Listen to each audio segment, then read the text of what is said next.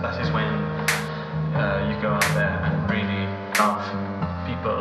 It's only when you love self that you can go and love other people and be of service to other people, because that is when you are really embodying who you should be. It's when you live and speak your truth. I think that's the most important thing, is just to remember that we're humans and we're the same. We have the same needs, the same desires, and whichever way we choose to explain that and whatever words we want to use at the foundation and the core of that, we're the same. We all want to be connected with God. We can call it nature, we can call it spirituality, we can call it whatever, but there's a desire for connection.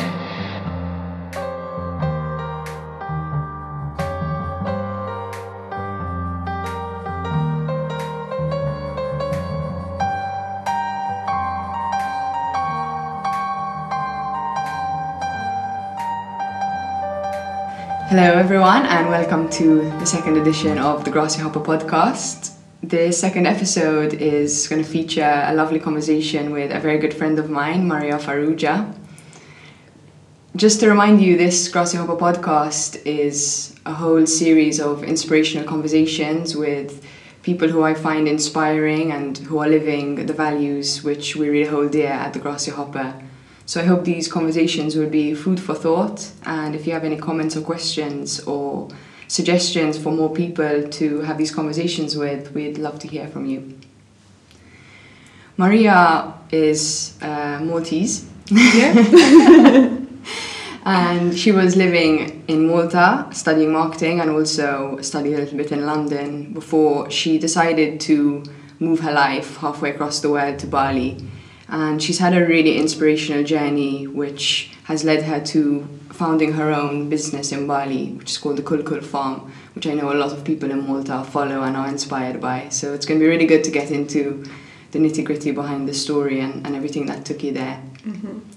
Mar, it's kind of been a theme of this podcast so far, episode 1 and 2, of people who have just radically decided to live a very different kind of life, from living and studying here to saying, okay, I want this crazy adventure and and following some mad idea. So maybe you can just tell us a little bit about your decision to move all the way to Bali. So like you mentioned, I wanted to study marketing, and I started at the University of Malta doing communications because it was the closest thing we had to marketing here.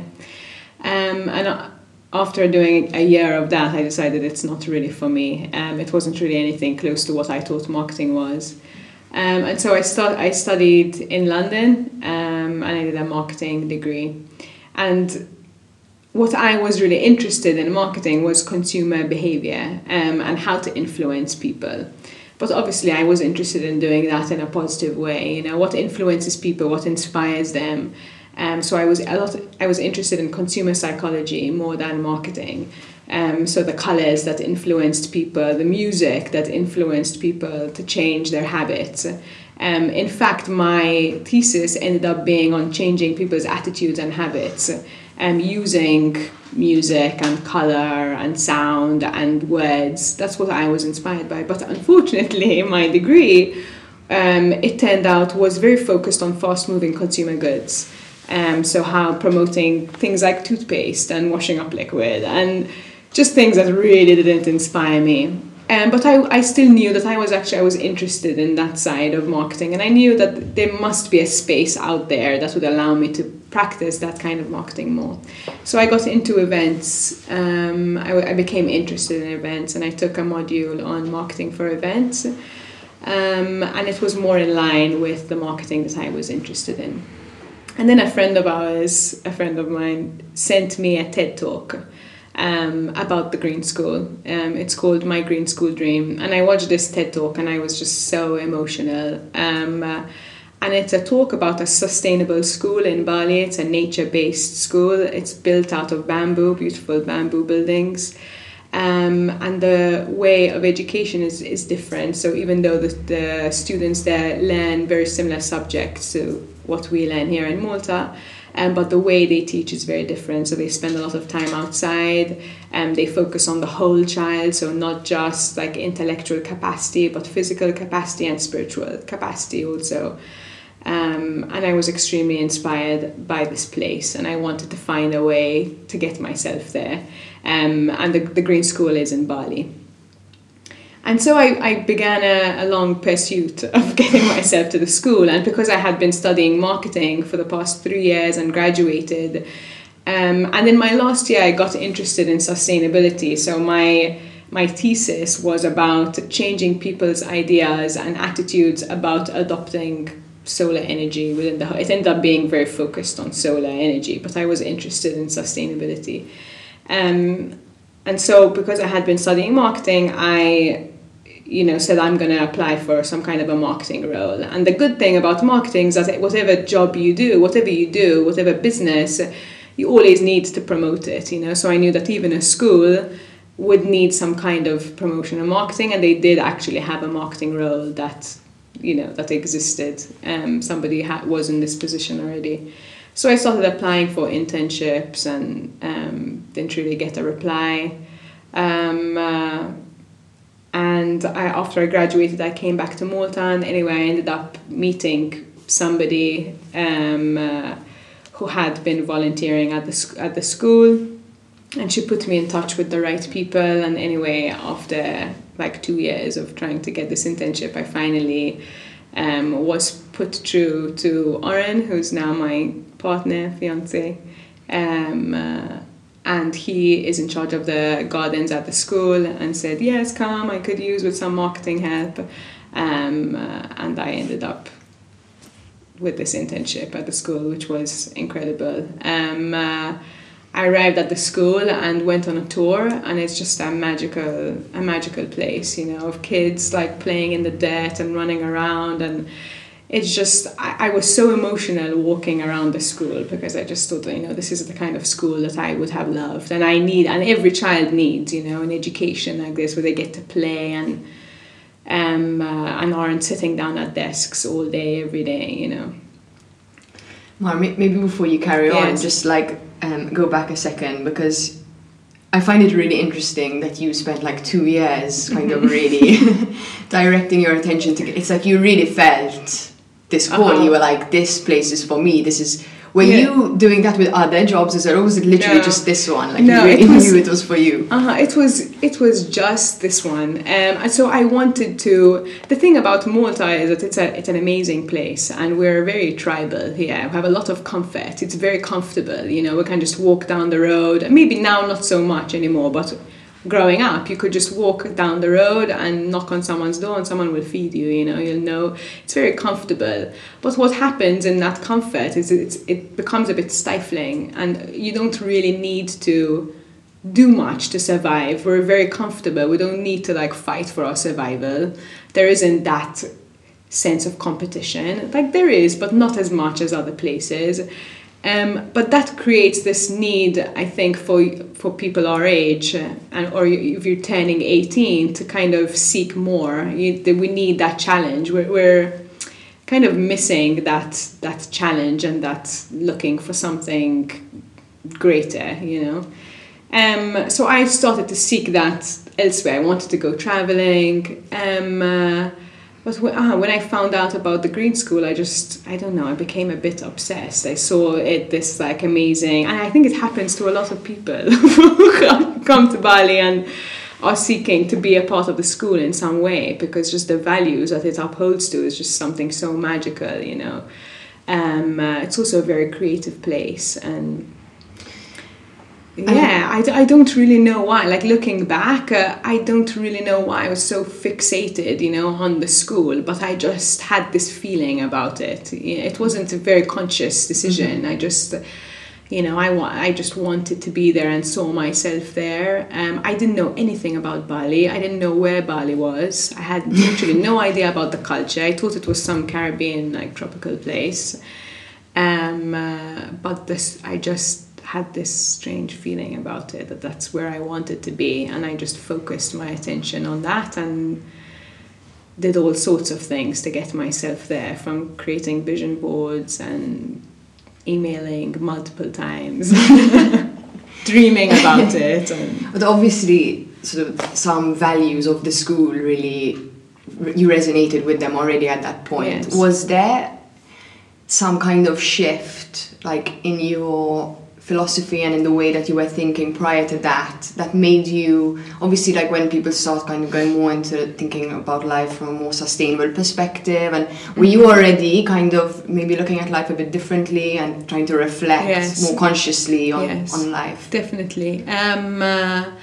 When I was studying in London, I got into yoga actually with your sister. I met your sister in London, and we spent a whole night talking about Eckhart Tolle and a bunch of spiritual books and a different way of living. And I started going to yoga, and I started doing meditation.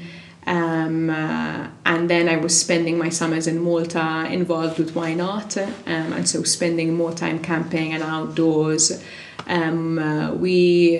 I helped with the first eco gathering that was to raise money for Pepe's farm, the permaculture farm in Malta, and in return, Pepe had given everybody organizing the course an introduction to permaculture course, so that was my first kind of insight into that. And walking into Pepe's farm, it was one of those shift moments for me, because I hadn't spent much time in nature. I mean, growing up, I did. We went camping a lot and on picnics, but I wasn't, constantly out in nature. But I enjoyed it. I enjoyed going camping. But walking onto Pepe's farm, I had this, realization, and this question kept coming up in my head. First of all, the place, his farm, feels like the whole world should feel like this. Everything just feels so natural and beautiful, and everything's working in harmony. There's the animals, there was the gardens, and even though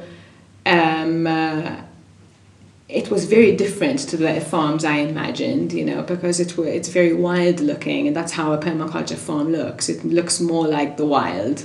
It doesn't look like these perfect rows and everything's separated. Everything's just one community, And I had this feeling of like, this feels right. There's something about this place that feels right. And that was one of those shift moments, and one of those moments that I said, I want to be around this more, and I want to learn more about this. What is this? This feels more natural. It almost feels like, it's kind of when you go camping, there's a familiarity to that feeling, almost like we used to live like this in the past, like this is how we used to live. This feels more natural, and that's how the farm felt. Pepe's farm felt like to me, and I was attracted to doing more of that.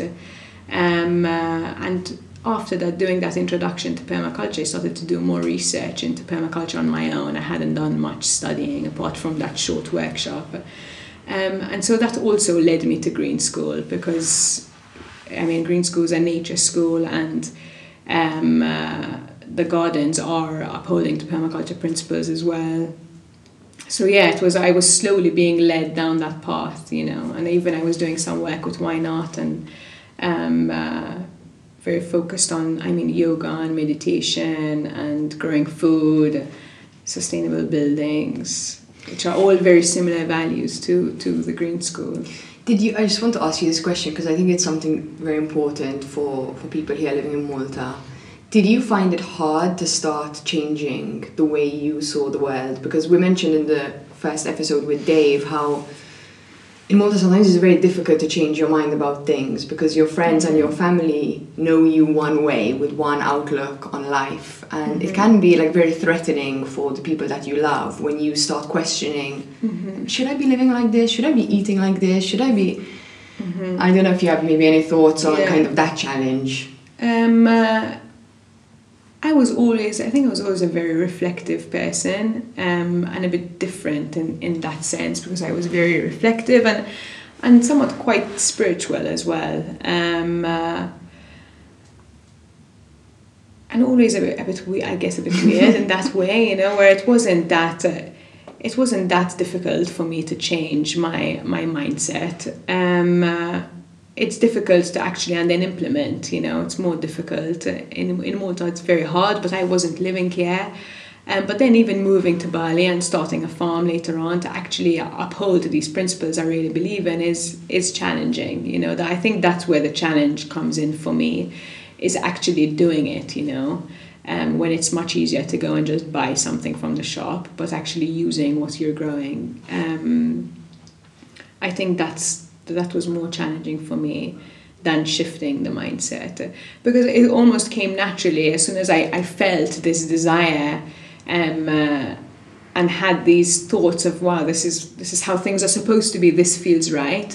It felt like a natural thing for me, a natural progression, you know. It wasn't so then the challenge actually came in kind of bridging, actually implementing and actually living all these things that I was feeling. That's where the challenge, I think, came for me, for sure.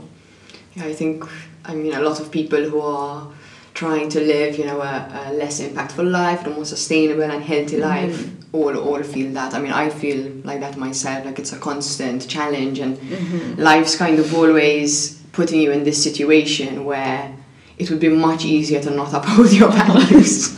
For sure. And, you know, it takes, you know, every time you kind of have to dig very deep within your own heart and in your own belief in these principles. Kind of life is always asking you, like, how much do you really believe in this stuff? Like, so I find that really interesting too. Like, obviously it plays out with every person in a different way. But yeah. I think also in terms of dealing with mindsets, in the beginning, like I remember, like, I had this shift in thinking, you know, and almost instantly wanted the people around me to also see things the same way, and it brings up a lot of anger and frustration, you know. But eventually I've learned that you have to kind of accept and meet people where they are, you know, and I've also learned a lot. There were kind of drastic things that I thought might have been better for me, you know, like, for example, eating everything raw, you know, and going raw, and then realizing later on that actually maybe if I want to live a more sustainable life, going raw isn't exactly the way to go, you know. There's steps to get there, and it's a journey, and you need to kind of accept where people are around you, and I think that's more important than drastically deciding that everybody needs to be this way, you know. For sure. I definitely had my angry period and a lot of debates. But yeah, you do kind of just, I guess when you find these new values and they make you feel so good, you want to share that with the people around you. But what makes other people feel good is not necessarily the things that make you feel good. And I guess that's a maturing now that we're getting closer to our 30s than our 20s. Me, definitely. And I think it's almost like when I feel like it's a gift, you know, I feel like I've been given a gift of being more aware and having this desire to want to eat food that is going to make me healthier and is also good for the land and is also good for communities. I feel like it's a gift that I've been given, that awareness and this opportunity to practice this. And with that also comes a responsibility to learn how to communicate that to other people in a way that they can receive it. You know, and it's not just telling people, but it's also understanding where other people are and understanding other people's situations, you know. It's a constant journey. I still haven't learned, you know. I still meet people with frustration and with anger, you know. I still do that. But it takes a lot of skill, and it's an interesting challenge to learn how to tactfully communicate your values in a way that people can receive them, you know. It's a constant thing, and it's going to be a constant journey, but it's a good one, you know. Yeah, for sure. Maybe we can fast forward a bit now to your actual time in Bali and the setting up of the Kulkul farm, because, you know, obviously we have a lot in common in the sense that we've both started businesses which have these principles at the heart of them, which are, you know, we want business to kind of be a servant for the planet and heal the damage that has done to the planet, and offer solutions to, you know, the environmental crisis, but also the health crisis, and maybe even the crisis. I like to also add the kind of mental and emotional crisis, because so many of us are living in a time of high anxiety, high stress, record levels of depression and suicide. So I think, like, environmentally, but also we can call it emotionally and spiritually, that crisis. And obviously it's a big challenge. I mean, starting a business is a challenge, full stop. trying to do it with these kind of principles is even harder. And it's been really great for me to catch up with you and you know, share our struggles and our joys and all of that. So let's maybe go into a bit of that. Yeah. Do you want to maybe start on like your actual decision to found the farm with Oren? Yeah. So I got to Green School and I was interning for a while, and then I got offered a job in a marketing role, and I was doing that actually with the Green Camp, which is a for-profit business that's attached to the school that offers other kids a Green School experience. And I was doing that for a year and a half, but then I was literally just at my desk, you know, for a year and a half, and I was promoting this camp. And I wasn't living all these amazing things that I was communicating. And the thing is, I loved communicating, like, come to the Green School, this is what it's all about. And it was incredible to see these students come from Singapore and have these shifts, you know, in a week being at the camp, from arriving and being scared of like a grasshopper or a spider to like completely transforming by the end of the camp. And it was beautiful to be a part of that, but I was at my desk 24/7, 7 days a week. And after doing that for a year and a half, I was feeling so out of integrity. I was like, I need to actually live what I am telling other people to live. And so I stopped working at the camp. And then Oren and I decided that we wanted to create a space where we could bring people to transform them in some sort of way. So the farm, I mean, we're both passionate about growing food. Oren has been designing gardens for private homes and a hotel, and so he's super passionate about agriculture. And so am I. But I didn't have much experience, so I loved the idea of having a farm and having my own business and growing food. But it was all new to me. But what I was really interested in was creating a space to transform people in some way. And whether we do that through teaching people how to grow food, or teaching people how to cook healthy food, or to build bamboo buildings or natural buildings, you know, what I was really interested in was the transformation that people go through to take them out of the environment they're in and put them in something completely different, that will inspire and like shake something within them. So that was the idea of the farm.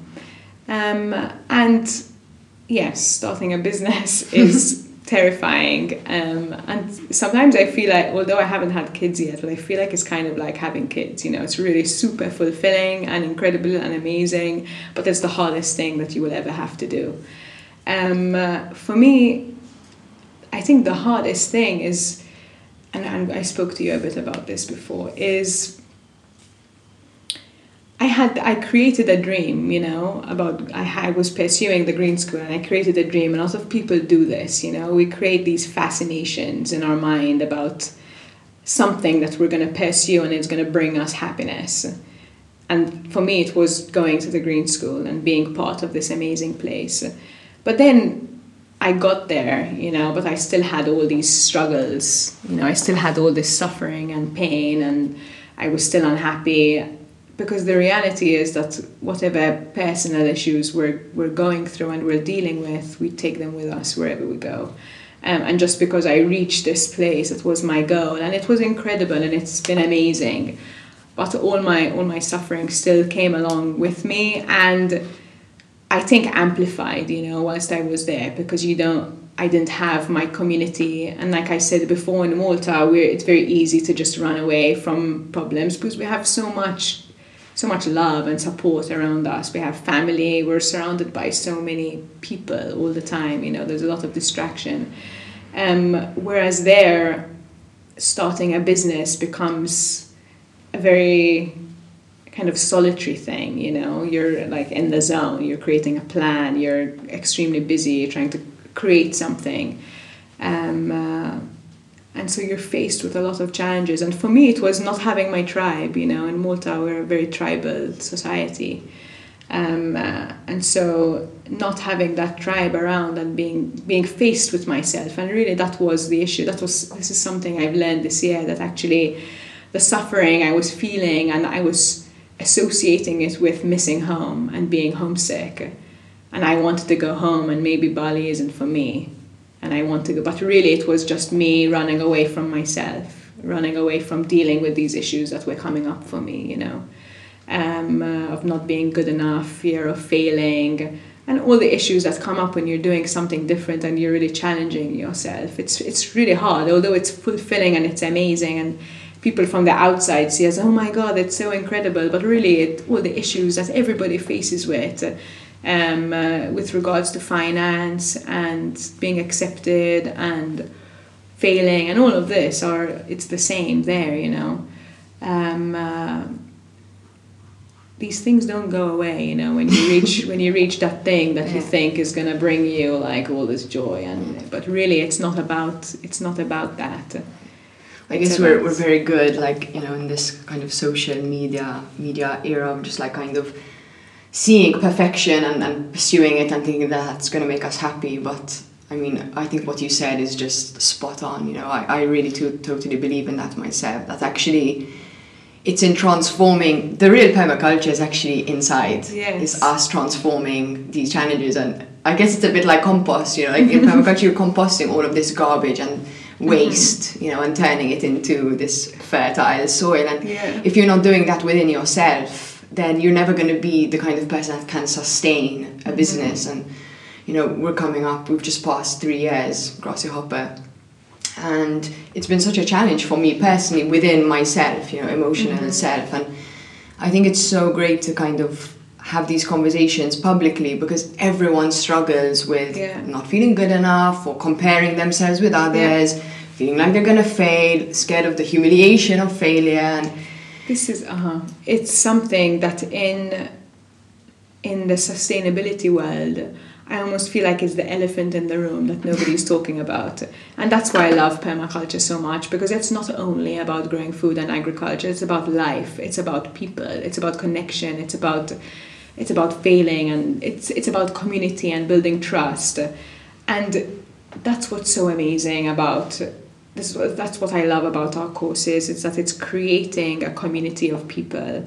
And what I really love, what really lights me up in terms of what we do at the farm, is those evenings where we gather around the fire or the circles, and we have sharing circles. How do you feel? What transformation did you go to today? What did you learn that you didn't know yesterday? It's just creating a space where you can just feel safe to be honest and talk about things that you're feeling, things that you learned. And we've kind of lost that in the modern world. There isn't this safety. We don't, in our workplaces, there isn't a safety to just speak about how we feel and what we're going through, and having that support. Like, to me, that's the real support, you know, having people around you where you can actually be open, and if you're not feeling good, you're not feeling good, and it's okay, and you can talk about that. And that's what I really love about what we do, is providing those spaces for people. And I think that's what people love most about our courses, is that it's not just teaching them things in the physical world and skills, which are amazing and they're incredible, but really what we're offering is opportunity for people to change their minds about something, you know, change their minds for the better about something. That's what I'm really looking for. I want people to leave our course feeling like in some way they've transformed, in some way they see things differently, in some way they're going to go and do something better in their lives. You know, it could be a small thing or a big thing, you know, it doesn't really matter, just as long as it's something that's gonna, you know, change for the better. That's what I'm really I think it's such a fulfilling thing. I mean, I see the same thing with the Grassy Hopper. I mean, I'm trying to do the same thing, you know, of trying to create a work environment where people come and they're not just working for a paycheck, but they're actually transforming themselves. So when there's a conflict, we try and understand ourselves through that conflict and come to greater levels of connection to self and others, which is a super challenging thing to bring into a workplace. But for me, that's what really fulfills me. When I see people, you know, changing their lives, getting happier, getting more real with themselves and others, that's when I'm like, oh, God, I'm so glad I started a business. It's not like, great, we sold X amount of burgers today, or we had like the highest sales day. Like those are great only because they allow me to keep creating this structure, which is just a new way of relating to ourselves and each other in the world. I think it's such a beautiful thing. I don't know if there are maybe any sort of challenges specifically to creating this that you faced that maybe you'd like to share. I think one of the one of the biggest challenges for us on the farm is related to just a culture difference. I mean, the culture in Bali is very different, and so to create an openness is very different. Like, we're much more open here in the West. You know, we speak our minds very easily, whereas in Bali, it's not. You wouldn't approach it in the same way. So the challenge has been like, how do we approach opening people up, you know, in a safe space that's comfortable for them and their culture. You know, we wouldn't necessarily sit in a circle and speak about our feelings with the Balinese. That's not, you know, that's not how they do it. We've realized that, for example, with our courses, we've wanted to obviously communicate the values that we're teaching to people related to permaculture and growing food and living sustainably. We've wanted to communicate that obviously to our staff as well, and to Indonesians and Balinese. And the way we started doing that originally was offering scholarships, and having the Balinese able to come to our courses for free and learn the same things that we're teaching our other students who are mainly coming from different parts of the world, from America, Australia, Canada, from Western countries. But then we realized that actually a lot of transformation was happening within our team just simply by the fact of having people from different parts of the world come and learn things that the Balinese don't see as things that they should be learning. I'll go back a few steps to explain this better.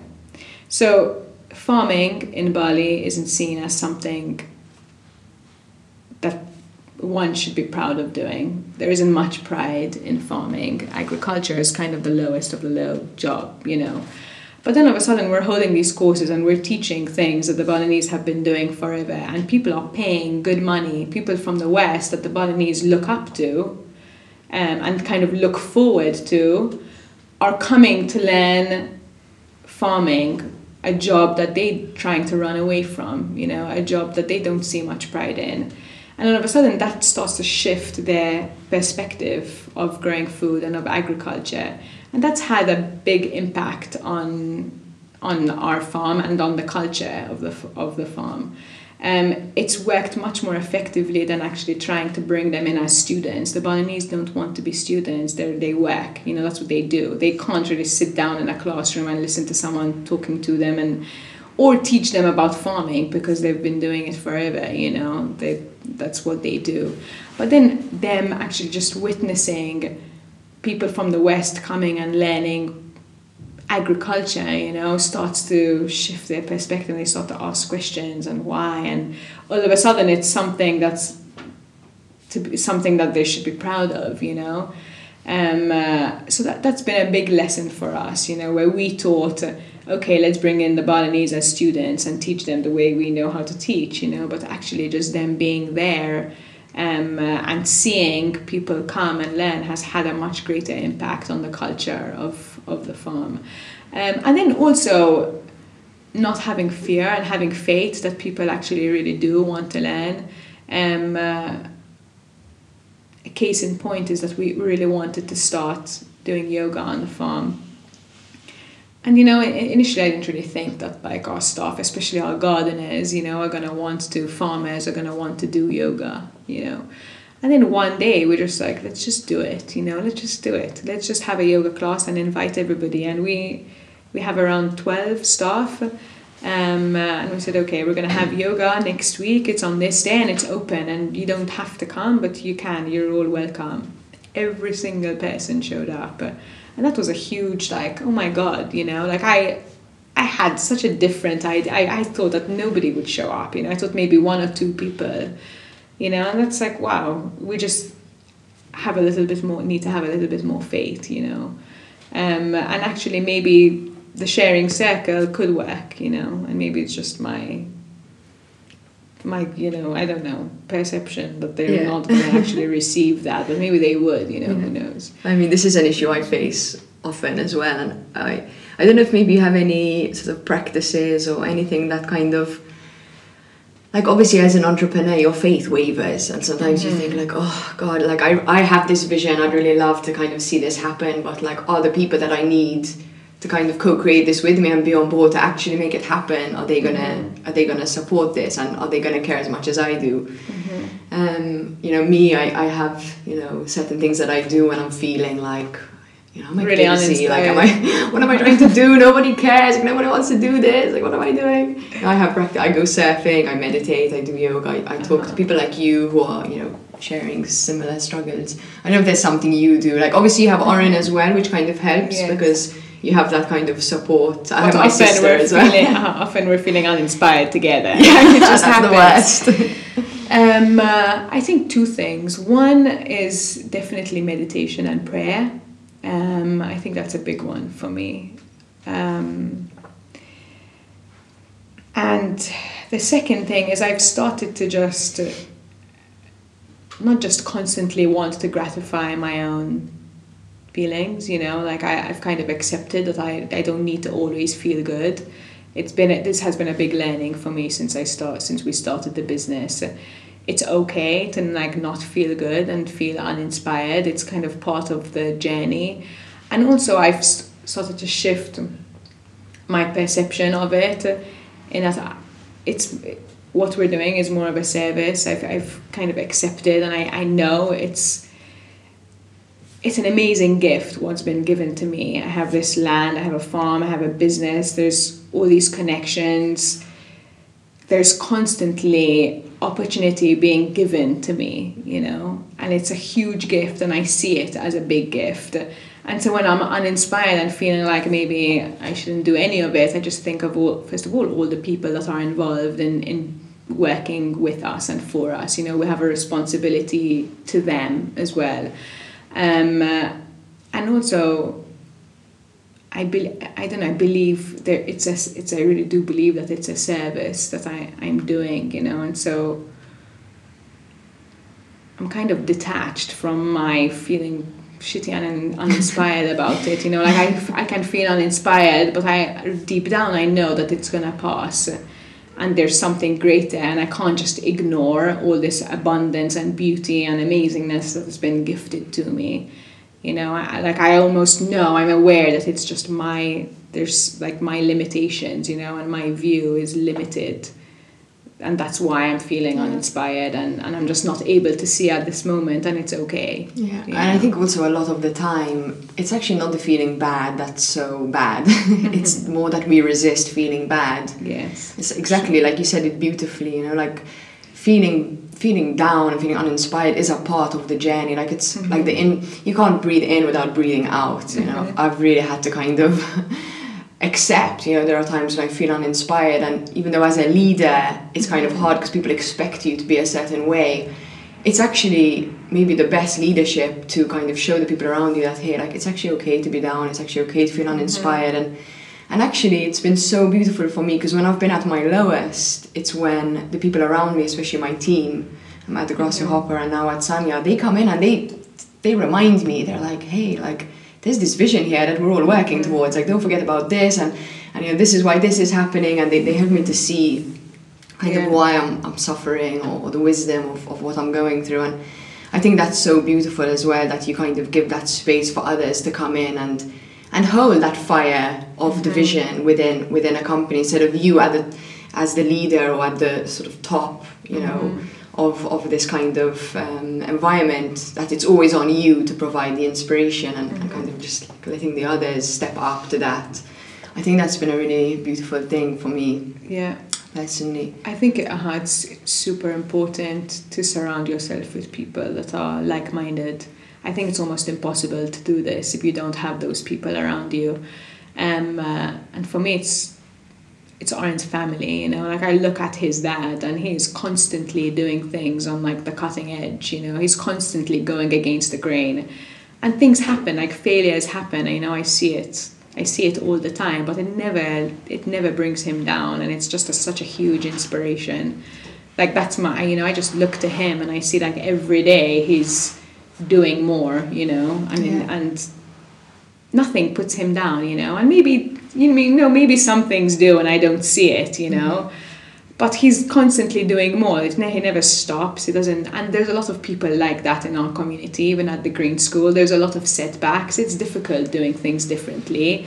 Things fail, you know. People speak badly about you when you're trying to do things differently. It's just, you know, I see it a lot. It's, you try and do something differently. You're doing something good, and people will pick out the one thing that you're doing wrong, even though in general you're really trying to do something much better, and you're doing much better than most people. But people look at that and will pick out the thing that you're doing wrong, you know. That happens a lot. But we're lucky because there's a lot of people doing things differently in the community at the Green School and with the bamboo and the architecture. And so we do have that support, which is really important. And we wouldn't be able to do that without the support. Yeah. You know, Mar, maybe we'll just kind of wrap up the conversation with, I'd just like to talk a bit about prayer and meditation, because I mean, meditation now is getting a little bit more popular, but it's still something I think that has a lot of value to add to our lives, but a lot of people don't really understand, and also there's a lot of kind of fear and misconception around. You know, me myself, I feel like my journey as a meditator and my journey as an entrepreneur and a founder of, you know, a conscious business, they've been so like intertwined. And I think the struggle of starting a business and doing it in a different and more conscious way is so trying and testing personally, that you get to a point where the only thing that can kind of deepen your faith and help you to have the stamina to keep believing in your dream is this connection to something bigger than yourself. And personally, I think it's a real foundation of happiness, and that's what's really kept me going. So I don't know, maybe you want to share like your experience of that connection. I was always very spiritual. I always had this this tendency to be spiritual, and growing up it was with the Catholic faith, which is what we grew up with. And I always used to pray at home. I used to pray on my own, and then eventually, I mean, as I grew older and doing some of my more research and watching documentaries on conspiracy theories, and I started to move away from the religion itself, but I never lost this connection I had with God, you know. And again, it's the elephant in the room that nobody speaks about, but it's such a huge part of our life. And it's the same for me. I wouldn't be able to move forward in a struggle if I didn't feel that connection. And for me, I could pray through any religion, you know. I don't feel a connection with one or different religions. I mean, spirituality is different to everybody, and meditation as well. Everybody has their own experience with it. So this is purely my experience with it. And I can say a Catholic prayer and feel very connected, and I can orange Baha'i and I can say a Baha'i prayer, and I love saying Baha'i prayers, and I feel the same connection, and I can meditate, and for me it's just all the same. And the feeling I get and what I receive back is the same. And it's a feeling of devotion, it's a feeling of something greater than us, that's there to guide us, you know, as a guiding force. And that's my experience of it. I think it's so beautiful because permaculture, you know, is founded on this principle of, you know, we're a part of a bigger whole, and kind of seeing that, like, okay, even if you do have this farm, you know, you're mindful of generally how you're impacting the soil and the air and the wider community, you know, the 3 Ps of permaculture: people, planet, and profit. Fresh air, exactly.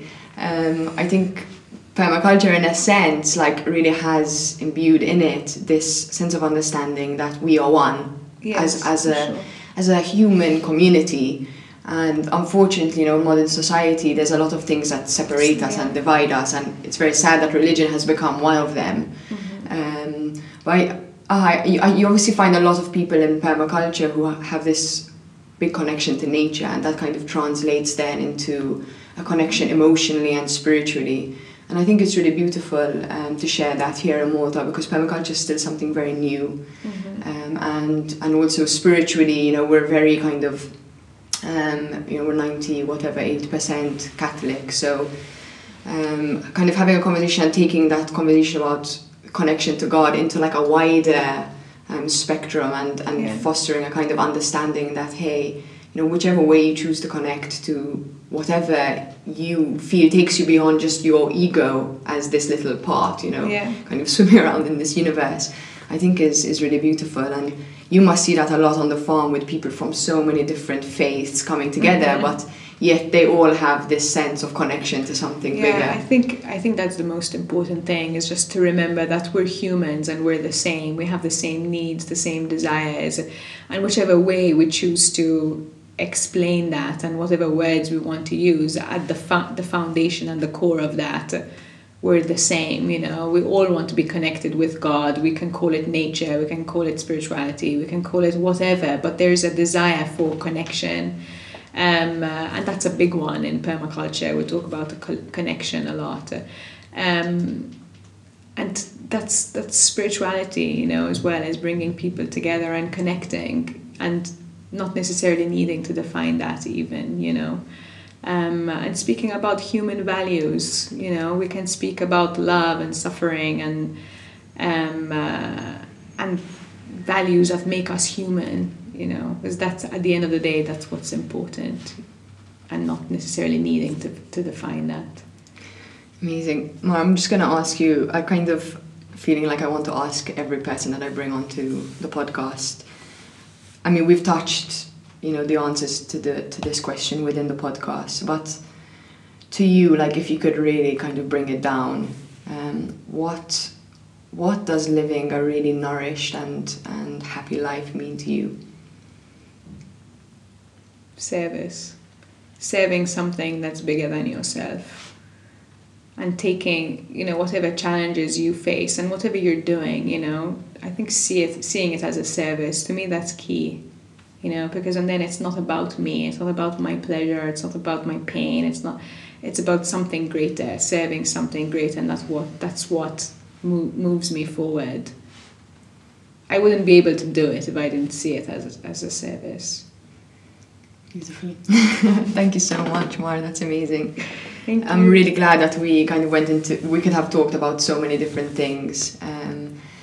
But I'm really happy to bring this topic of permaculture onto the podcast, because obviously the values of permaculture and the Grass Your Hopper are very, very connected. Mm-hmm. Here we work a lot with Peppy and other permaculture farms like Vincent's Eco Farm and the Veg Box and different people here within the agricultural movement. And, here it's a big challenge as well, I mean, in Bali, you just kind of like spit out a seed of a papaya and there's a papaya tree there like a few months later.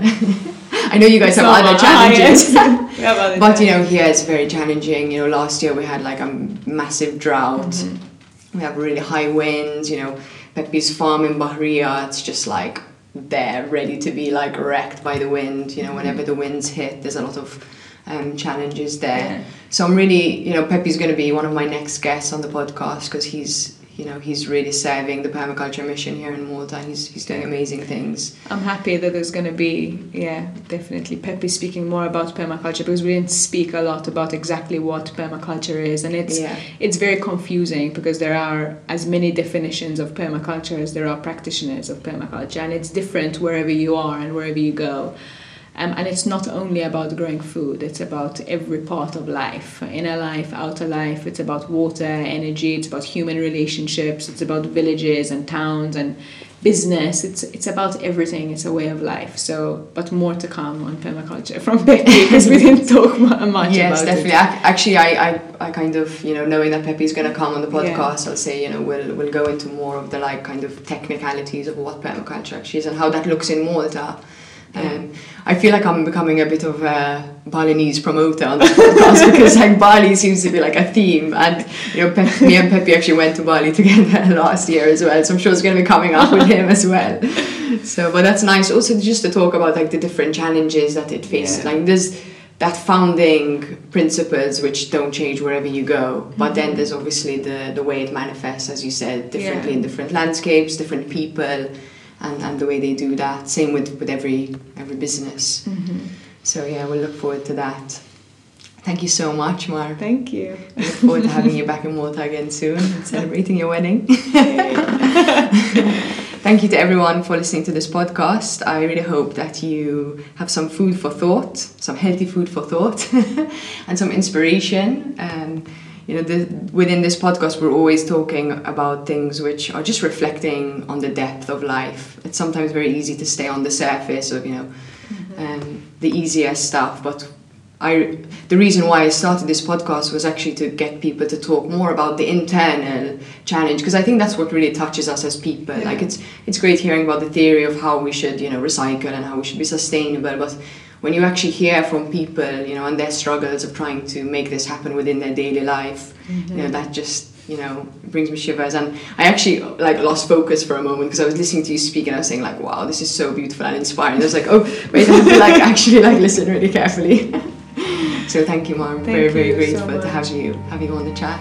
Thank you. Thank you, everyone. See you soon.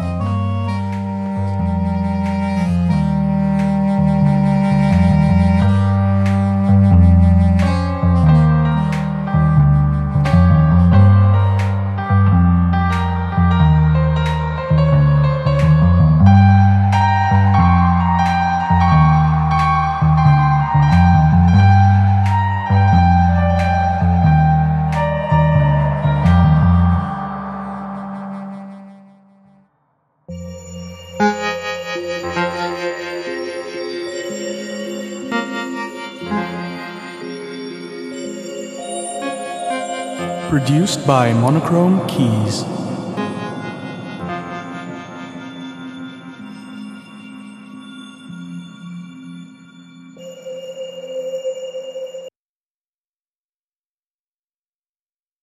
Holiday tips and fun facts from Paul, Kristen, and Dexter at Total Wine & More. Did you know there are over 10,000 wine grape varieties worldwide? Here's to thousands of gift possibilities. My go-to holiday wine is Chardonnay. I love it with turkey and potatoes. Pile on the gravy. Let me show you our more than 8,000 party-perfect wines that are in your budget and out of this world. Whether you're entertaining or just bringing the wine, we'd love to share our always low prices and ridiculous selection with you this holiday. Now offering same-day delivery at TotalWine.com. Cheers! Holiday tips and fun facts from Paul, Kristen, and Dexter at Total Wine & More. Did you know there are over 10,000 wine grape varieties worldwide? Here's to thousands of gift possibilities. My go-to holiday wine is Chardonnay. I love it with turkey and potatoes. Pile on the gravy. Let me show you our more than 8,000 party-perfect wines that are in your budget and out of this world. Whether you're entertaining or just bringing the wine, we'd love to share our always low prices and ridiculous selection with you this holiday. Now offering same-day delivery at TotalWine.com. Cheers!